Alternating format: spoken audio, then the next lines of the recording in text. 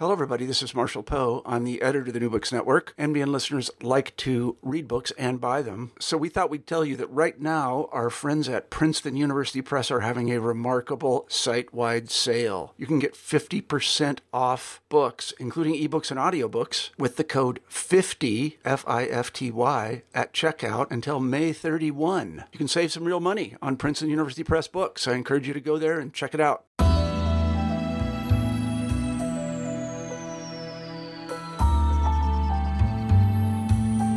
Greetings, and welcome to the New Books and Public Policy Podcast, a podcast channel on the New Books Network. My name is Manuel Arredondo. I'm the host of the channel, and today I'll be speaking with Travis Lupick about his book, Fighting for Space, which was released in 2017 on the Arsenal Pulp Press. Fighting for Space is an amazing book about how a group of drug users transformed one city's struggle with addiction. Travis, welcome to the show. Thank you for having me. Great. Well, we usually begin by learning a little bit about our guest. Do you mind telling us a little bit about yourself? My name is Travis Lupick. I'm a staff reporter at the Georgia Straight newspaper in Vancouver. It's been my home base for, more than 10 years now. I also write on a freelance basis for a few larger outlets. And as you've mentioned, in 2017, I published a book called Fighting for Space, How a Group of Drug Users Transformed One City's Struggle with Addiction. Fantastic. I'm curious, was there anything in your background that made you particularly interested in pursuing this topic, or was it more, how did this book come to be? It was a fairly organic process that led me to write Fighting for Space. I was working for the Georgia Straight newspaper in Vancouver. That's an alt-weekly, a print publication that's published once a week. I was working there at the city paper as a general assignment reporter, spending a lot of time at City Hall and covering topics that are big in Vancouver, like immigration and whatnot. And in 2013, 2014, we in our newsroom noticed a pretty significant, a pretty sharp increase in drug overdose deaths. We'd find out about a year later that it was a synthetic opioid, fentanyl, that has since arrived in much of North America that was responsible for those deaths. So my boss, my editors at The Straight, said spend some time on this, and they figured it might be a couple weeks, maybe a month. 5 years later, the deaths were still rising, and fentanyl and the overdose crisis had essentially become a full-time job. So that was kind of what led me to drug policy and the overdose crisis.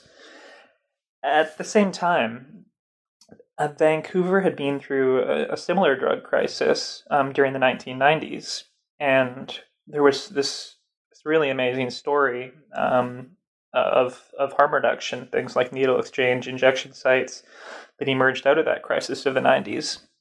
And so I was working for my weekly paper, writing about fentanyl and overdose deaths happening today, and realized there was this story of our prior drug crisis that had never really been told anywhere. And so the idea with Fighting for Space was to sort of look back at how Vancouver responded to that crisis in the 90s, what mistakes we made, what lessons we learned, what solutions came out of that first overdose epidemic, and offer them in a book to cities that were dealing with fentanyl today. Yeah, I definitely think that's one of the most impressive parts of the book is it really connects a story that takes 30 years to tell, but brings us to a place where the stuff that we were doing in the 90s seems as important or as relevant as ever in terms of advocating for policy that effectively that can help people that are struggling with addiction. I'm curious, what is that like in a newsroom? Is it that there's sort of a slow trickle and you start to sort of notice that there's more and more overdoses in the coroner's report, or how do you sort of become aware in a newsroom of the fentanyl crisis? That's a good question. So I was working at that city paper, but at the same time I was also living in a neighborhood of Vancouver called the Downtown East Side, which is traditionally a low-income neighborhood with a concentration of poverty, homelessness, mental illness, and addiction and open drug use. And so I was hearing the community talk about this rise in overdose deaths, probably even a little bit earlier, actually, than we noticed it in the newsroom. With hindsight, I could say it was all fentanyl now, but back then we really didn't know what was going on, just that people were beginning to express concerns and fears for something that was in the city's heroin supply. But I'll admit it took a while to register. Every once in a while in any city, a bad batch of drugs comes through and sadly a few people die, but it's not usually something that's sustained. It's not usually something that catches the newspaper's attention. So it probably took a year before we noticed that this was something that really deserved, consistent attention. My editors at the Straight were and then my editors at the Straight were good enough to give me the time to stick with it. We're like most newspapers across North America. We're a small shop these days. There's only 10 or 15 of us in editorial, including editors. So devoting one full-time reporter is only what became my entire staff time to one topic was actually sort of unprecedented. But as the number of deaths climbed higher and higher, and the amount of time I was given to the topic became more and more total until it really became a full-time beat. That's interesting. And I was wondering, I think your book is really remarkable for the access that you have. It seems like you really are able to rely on firsthand reporting or people who were really there when it was happening, in terms of the grassroots movement in the early 90s. So do you feel like being a resident of East Vancouver, downtown East Side, it was that really, that must have been a huge advantage in terms of your access to interview subjects, or did you find that you had to do a lot of legwork in terms of making those connections?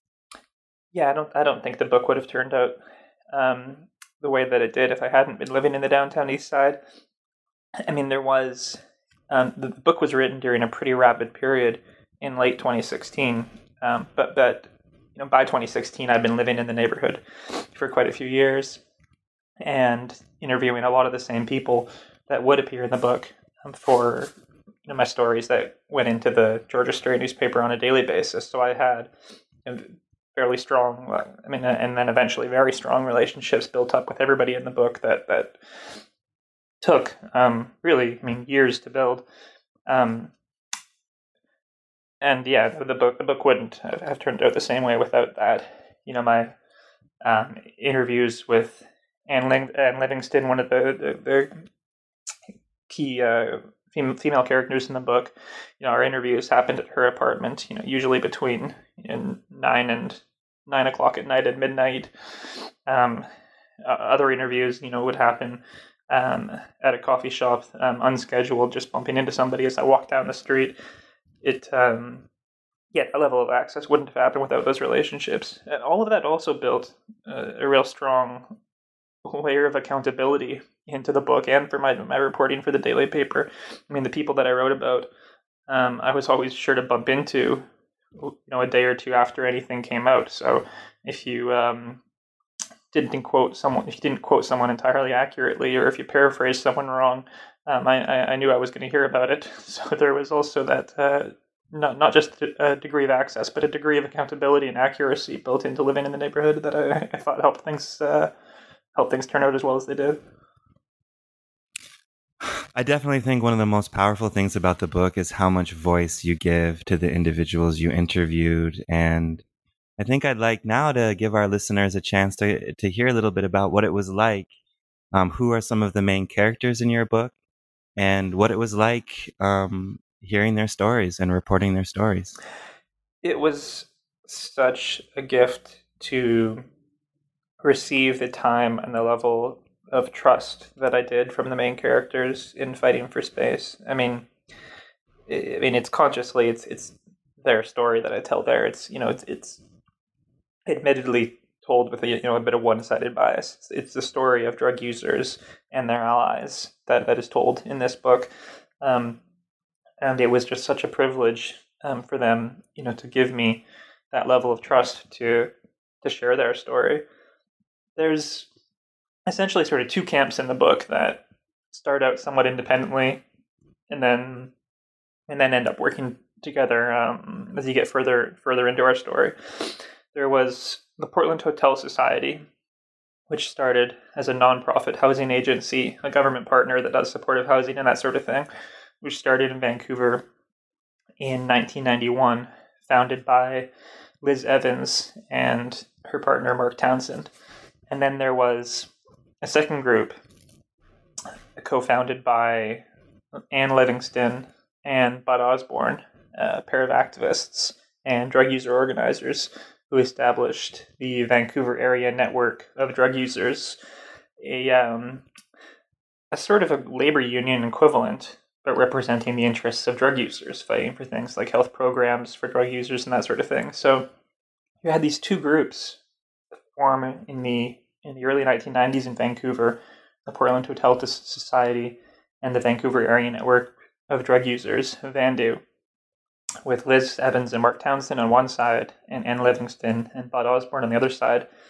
And then a couple years after their foundings, there's this terrible drug crisis that arrives where overdose deaths just skyrocket through the mid to late 1990s in Vancouver, tragically arriving at the exact same time as HIV/AIDS hit the injection drug user population in Vancouver.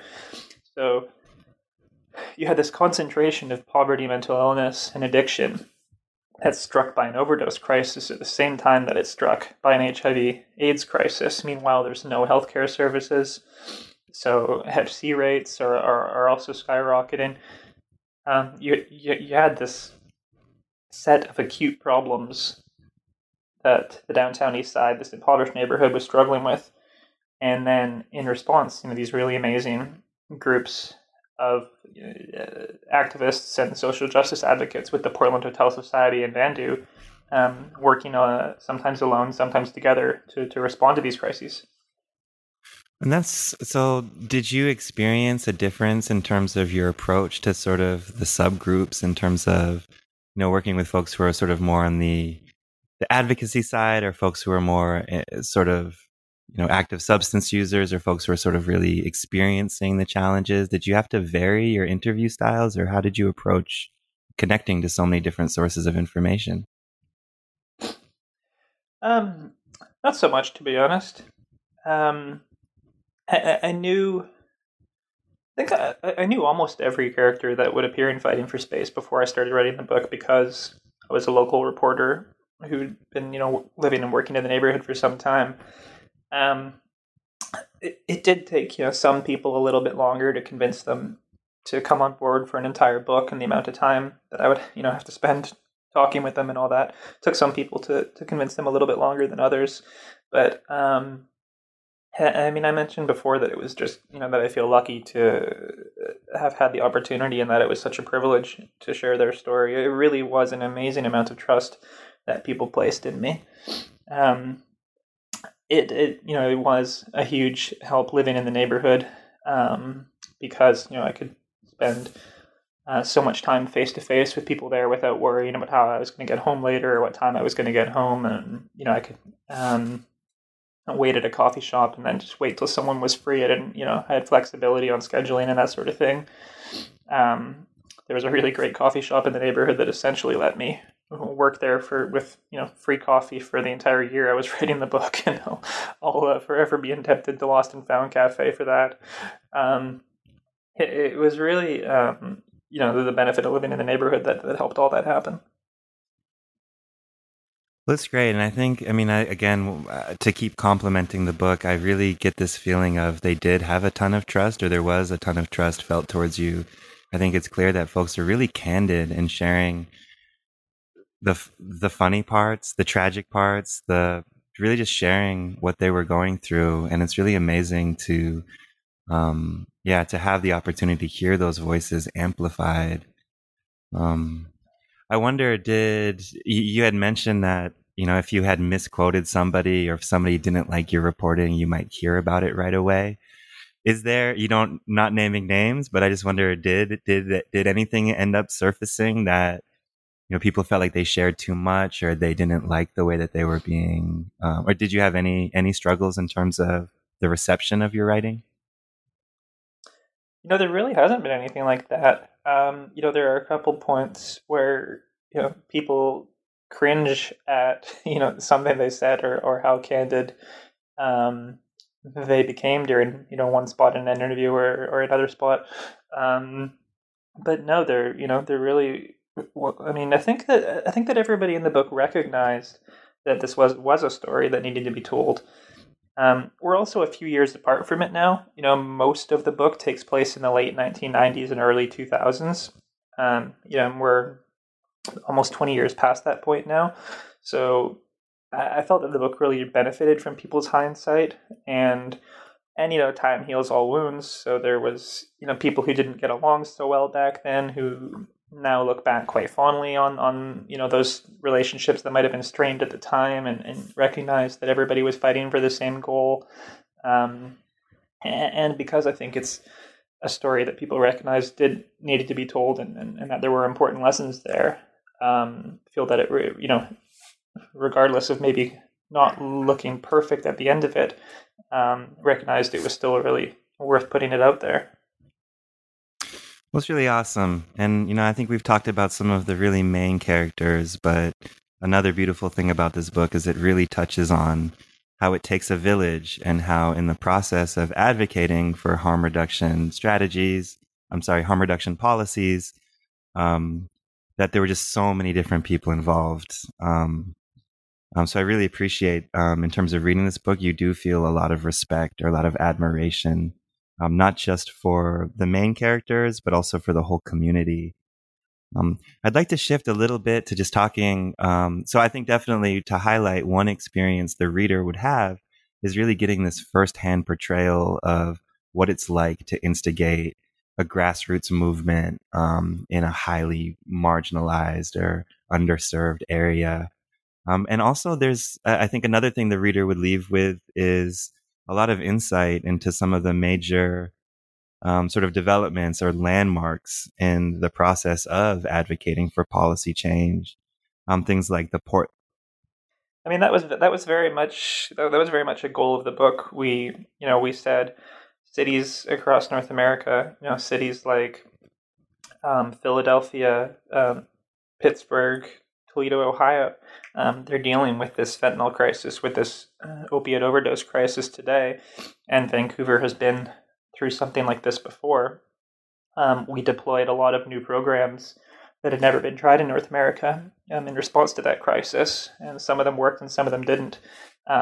Here's a book that outlines, Vancouver's mistakes and successes. Let's give this book to other cities, and let them learn from that prior experience of Vancouver, and hopefully save everybody a little bit of time and save lives. And it's been really neat to hear that that's actually happened. That the book has popped up in really interesting places. I know that it's been very popular at City Hall in Philadelphia. The book was passed around City Hall, and is commonly is routinely brought up in that city's debates over supervised injection. The book has a lot of attention in Boston among Boston politicians. So it's been really neat to actually hear from policymakers in different cities that have got in touch to say they're reading it and picking out things that excite them there.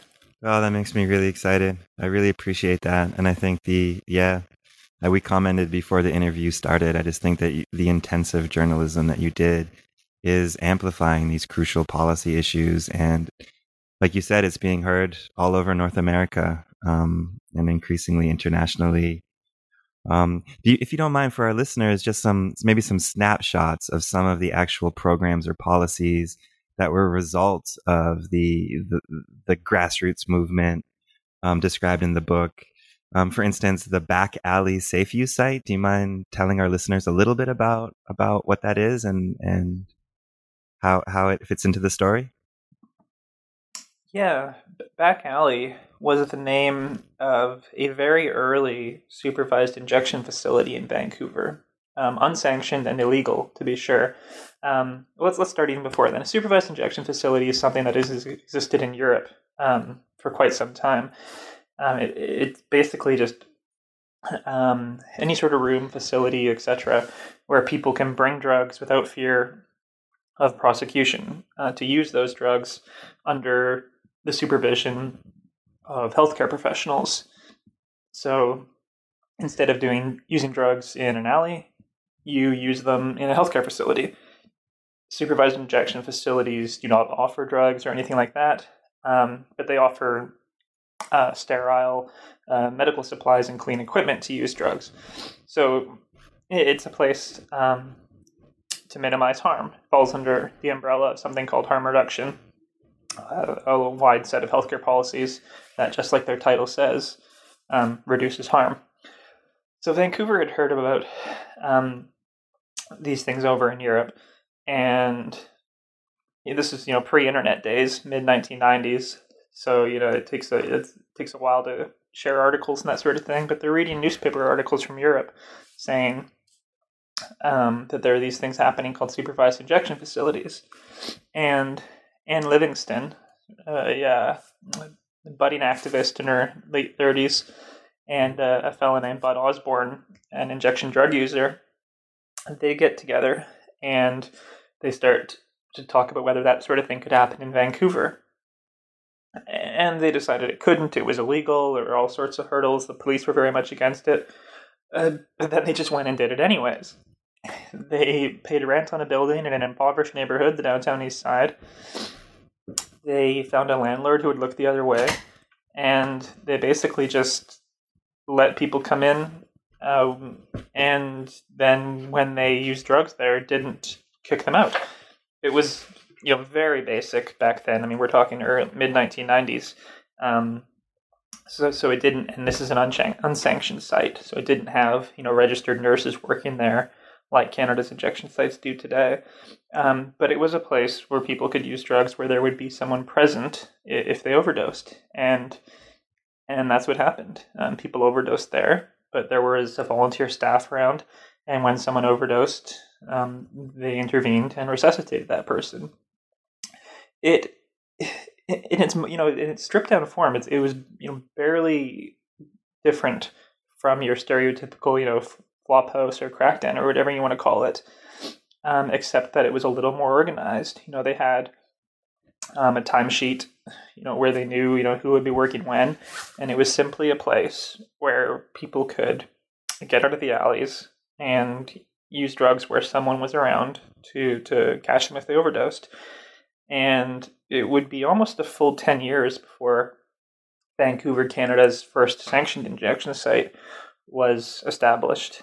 Insight, which opened in 2003. But Back Alley, way back in the mid-1990s, was sort of the first organized unsanctioned injection site, possibly in North America, but in Vancouver and Canada for sure. And how did Bud Osborne and Anne Livingston, as they reflected on Back Alley, did you experience them as do you mind describing just what it was like to speak with somebody, to speak with them, and what feelings or what emotions they presented? Yeah, I mean, Anne Livingston is a remarkable woman who actually still lives in the same apartment complex that she was living in the mid-1990s. She's changed units, but it was in that same apartment complex where we did all our interviews that she was living in the 1990s. And I mean, she is just one of these amazing women, who, when she sees something that's wrong, she will fix it, regardless of whether or not the solutions to that problem are legal or illegal. If she sees something wrong, she will fix it. And that's what she did in the 1990s. She saw Hep C and HIV spreading everywhere and overdoses happening left and right. And she said, she said, for fuck's sake, and that's her language. She could speak a little salty. she said, we're going to do something about this. So it started with things that were much simpler than an injection site. Actually, it started by putting posters up around telephone poles in the downtown east side, again pre-internet, and just saying, what the hell is happening in this neighborhood? Let's do something about it. Are you a drug user? Nobody cares about you, so care about yourself. Meet us in the park, because drug users were not allowed inside the building. Meet us in the park, and we're going to talk about things you want to change, and we're going to do something about this. And it was Back Alley. That was one of the early things to emerge out of those meetings. Bud Osborne, her friend and then romantic partner, and then partner in all this harm reduction stuff, had a bit of a different story. He was actually born in Toledo, Ohio, and grew up with a very tragic, very hard childhood. Father committed suicide. Mother was addicted to drugs, coping with years of sexual assault. Bud was on his own at a pretty early age, lost a few decades wandering around the United States on heroin, and eventually wound up in Vancouver's downtown east side. I never actually got to talk to Bud. Tragically, he passed away in 2014, just about 1 year before I started writing this book. But a wonderful journalist named Johann Hari, who wrote an absolutely amazing book I highly recommend called Chasing the Scream, the first and the last days of America's war on drugs. He was the last journalist to really sit down with Bud Osborne for extended interviews. And I just emailed him out of the blue, and I said, "You don't know me, but you were in Vancouver a couple years ago, and you spent time with this guy named Bud, and reading your book, it sounds like you have a lot of tape with this guy on it. Would you be willing to share that?" And to his credit, Johann emailed me back. He said, "Yeah, Bud's amazing. I have endless hours of tape. I'll share that with you." So Johann, who wrote, I think, one chapter in Chasing the Scream on Bud, but had the material for an entire book, shared that material with me, and then that's how Bud Osborne appears in Fighting for Space via those tapes from Johann Hari. So, it was just amazing. I just spent endless days and nights listening to those conversations, and that's how Bud gets to be in the book. Wow, that's really special. I didn't realize that. Honestly, the reporting on Bud in this book is it feels so intimate that I presume that you guys had spoken directly. And it's really interesting to me to hear that. It almost feels like an analogy. It's almost like, as journalists, you guys coming together to tell this story in the same way that Anne Livingston and Bud Osborne came together to put flyers on posts, or the same way Mark Townsend and Liz Evans came together to work at the Portland Hotel. I really think one of the special things about this book is you mentioned hanging flyers on signposts, and you kind of do get these like really great details about the steps that it sort of took in terms of creating critical mass and getting more and more public support for these policies. I was thinking the listeners might enjoy hearing a little bit about the Killing Fields protest as maybe an example of something that that is I think a relevant part of this story, because it does kind of signify, I think, a change, if I'm not mistaken, a change in terms of public awareness, or at least public interest in these policies. I mentioned that I wrote the book to tell a story, because there is this wonderful chronological narrative there. But we also hoped that the book would serve as a bit of a guide, right, for cities like Philadelphia, etc. So we did try and, sneak those, if you want to create an activist, if you want to create a day of action, here's what you do. If you want to lobby City Hall, here's what you do. But we tried to hide it in a story, and that's what we did with that protest. You mentioned the Killing Fields. The genocide in Cambodia had been big in the news a few years earlier, and so Liz Evans, Mark Townsend, Bud Osborne, and Livingston, they were all in the downtown east side, and they were watching overdose deaths skyrocket, and they said, we don't need to talk about Cambodia when we're concerned about a genocide that's happening here in Vancouver. Look at these numbers of HIV and overdose deaths. This is the Killing Fields. but nobody outside of the neighborhood knew that. This downtown East Side is small. It's there's a lot packed in there, but it's really only like 5 by 10 blocks. And so they said, how do we make people outside the downtown East Side aware of this tragedy, this genocide that's unfolding here? Well, let's call it the Killing Fields. Let's invite the newspapers and let's tell them.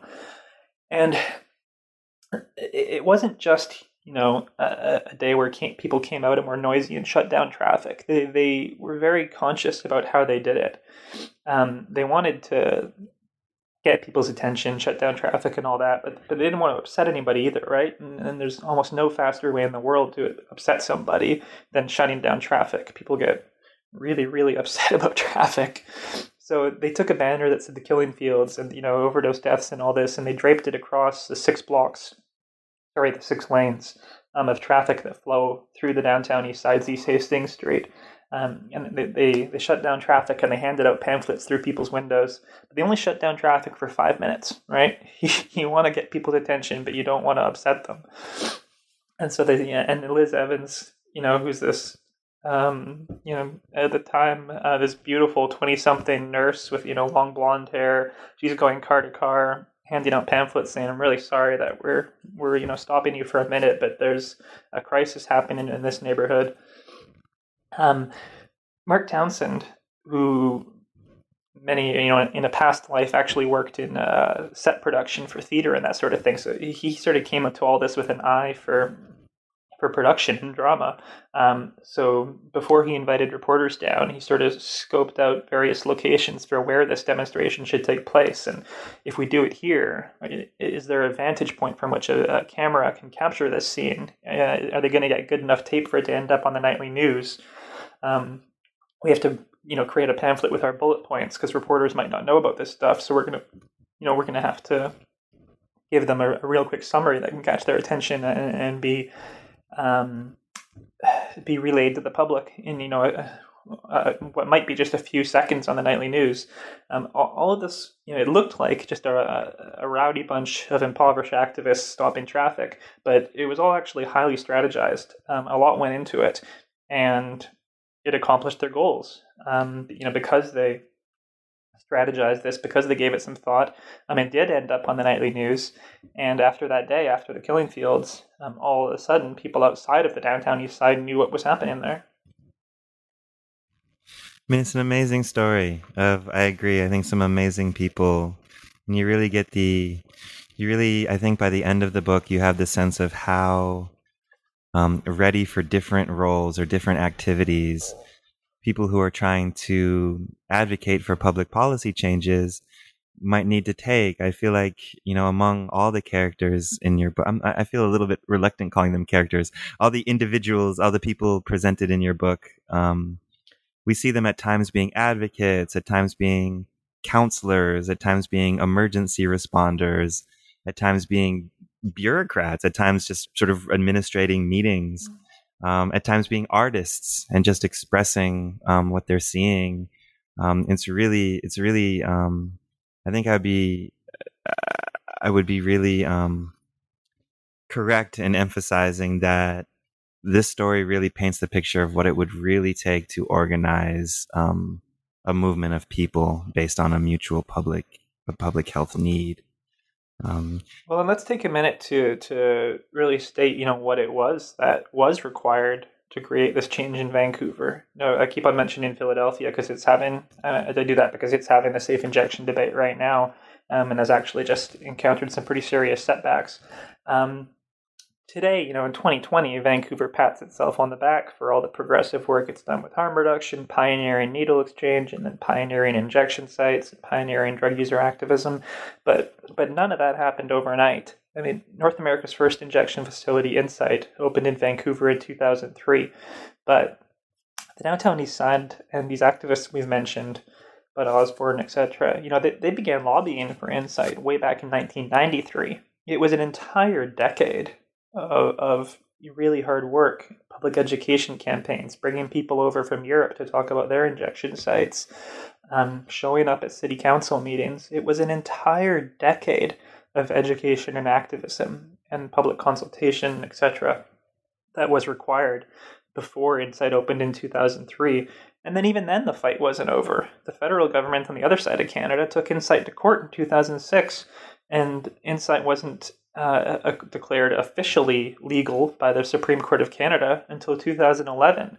So, this battle for North America's first injection facility that I tell in Fighting for Space goes right from 1991, 92, 93, all the way up to 2011. Vancouver pats itself on the back for Insight and in supervised injection today, but it was a 20-year battle to have that building declared, safe to stay open. This stuff was not easy. Yeah, and it's amazing. And I have to say, again, to compliment Fighting for Space, it really does have the sense of an epic. It does feel like we start in the early 90s, and over 30 years, the growth from back alley from no back alley to having back alley to then having Insight is pretty amazing. I also just want to make sure that, listeners know that your book does a great job of also supporting your reporting around the work of these advocates, but also supporting it with informing it with academic research. I think there's three researchers that you cite that are really helpful to contextualize sort of the evidence base around these policies. I was thinking Bruce Alexander, Mark Lewis, and Gabor Mate. And I was wondering if you agree with those three would be the primary, and if you want to give it a sort of a snapshot of how you think their work informs the work that you present in Fighting for Space. I mean, it was really this, it's a cliche, but there was really this perfect storm that came behind harm reduction in Vancouver in the early 90s to support it and take it off the ground. I mean, you had nonprofit housing providers like Liz Evans and Mark Townsend who were willing to work with drug users and their allies like Bud Osborne and Ann Livingston. And at the same time, sometimes these things just happen. At the same time, you had this loose group of researchers that were also there, that were also really interested in addiction, that began to break down old paradigms and change how we look at drug use and addiction. And then that was people like Bruce Alexander, and then a few years later like Gabor Mate, and then a few years later like Mark Lewis, saying, maybe people aren't just using drugs because they're there. Maybe they're using drugs because there's something wrong with the world that they live in, and there's something wrong with their environment, and there's something wrong that happened in their past. And if we're wrong about the reasons for which people are using drugs, maybe that changes our ideas for solutions. And that's what started to happen in Vancouver with people like that pushing those new theories. There were also people like Evan Wood and Thomas Kerr, a couple of younger researchers who weren't necessarily pushing new paradigms like that previous set of researchers you mentioned were, but we're keeping a really close eye on what was happening in the downtown east side and convinced their funders to give them some money to study it. And so you have this really neat before and after picture of harm reduction in Vancouver that exists in very few other places around the world, where you had Thomas Kerr and Evan Wood in the neighborhood before harm reduction and in the neighborhood after harm reduction, studying the issue, publishing academic papers. These guys are so productive. It's amazing. The names Evan Wood and Thomas Kerr appear on literally hundreds of papers if you go and find them online. And so, again, this perfect storm. Not only do you have people working to pioneer and advance harm reduction, but you have people like Gabor Mate pioneering new theories of addiction, and then Thomas Kerr and Evan Wood taking before and after pictures and publishing those pictures in peer-reviewed journals, saying, here's the difference that harm reduction can make. Look at our Hep C and HIV numbers. They've really declined since we started deploying these programs. I was going to ask about Rat Park. Do you think, just briefly, I think Rat Park is something that really illustrates, I think, some of the ideas in the book. Could you share just maybe a few minutes on Rat Park for our listeners? Yeah, Rat Park was a really interesting experiment that occurred at a university in Vancouver by a researcher named Dr. Bruce Alexander. We have to sort of forget what we know now about addiction, about drug use, to really understand what Bruce Alexander was doing. Now it's accepted that addiction is the result of genetic, biological, and environmental factors. Back then, addiction was understood to largely be the result of drugs. If you did drugs, you were addicted. It was the drug that made you addicted. And if you used drugs, you were therefore weak to be using drugs. There was something wrong with you to be using drugs. Bruce Alexander wasn't quite sure that that's the way things were. He believed it because everybody believed it at the time. Drugs make you addicted. But he was a researcher, so he wanted to test it. He first tested that theory is the drugs. So he took rats and he put them in something called a Skinner box, which is essentially just an isolation chamber. It's a box with a rat in it. And you can make some basic modifications to give the rat some minimal control over its own environment. For example, press a lever and you get a food pellet. The rat will pretty quickly understand how that lever works, and that they'll understand the cause and effect. It produces a food pellet. Similarly, the rat will understand if he presses a lever and receives a shot of morphine, he'll understand if he presses that lever again, he'll receive a shot of morphine. So Bruce Alexander was playing with these Skinner boxes and these rats, and they appeared to confirm that primitive theory of addiction. The rat would press the lever over and over again, receiving more and more morphine. Okay, so it looks like drugs are addictive. But he looked at this and he said, we're not really giving the rat any other choice. It's in an isolation chamber with only a lever that provides it with morphine. What if we changed the environment? And so that's what they did. They created something called Rat Park in a classroom at Simon Fraser University. And instead of a small isolation chamber, they created a big open space. They put some wood chips in there. They actually painted the walls with trees. They gave the rats those little running wheels they play in. And they let rats, female rats and male rats, into the chamber together to create, socialization. And then they introduced the same levers with the same morphine. And lo and behold, the rats showed significantly less interest in the morphine. Now, how can that be? If drugs are addictive, if that's what causes addiction, why would the results not be the same? It can sound like it was sort of a given. Of course, if they have access to different stimuli, they'll interact with that stimuli. But that wasn't the view in the 1950s when these experiments were done. It was actually quite a shock to see that when the rats had a significant change in their environment, they were significantly less interested in drugs. And the implications here, if you take it to the next step, the implications are quite astounding. If we want to respond to drugs and addiction, maybe we shouldn't just focus on the drug, on criminalization, on punishment. Maybe we should focus on changing people's environment. Yeah, I think that's really special about the book is how this all kind of ties together in ways that it's applicable to policy. The idea that we can get reports from, from active IV drug users. Well, and it wasn't quite so conscious, but Bruce Alexander and these Rat Park experiments were happening literally just down the street from Vancouver's downtown east side, where an overdose crisis was unfolding. And then you have the Portland Hotel Society and Liz Evans and Mark Townsend show up and begin to give people, a significantly kinder environment, giving people a home where they wouldn't be evicted for using drugs, where they wouldn't be evicted if somebody overdoses, telling people you live here now and we're going to remove the stress of a potential eviction. We're going to give you a kinder environment. Liz Evans and Mark Townsend weren't so consciously trying to create a Rat Park or whatever, but they were right around the same time that those experiments were being done, a few years later, I guess.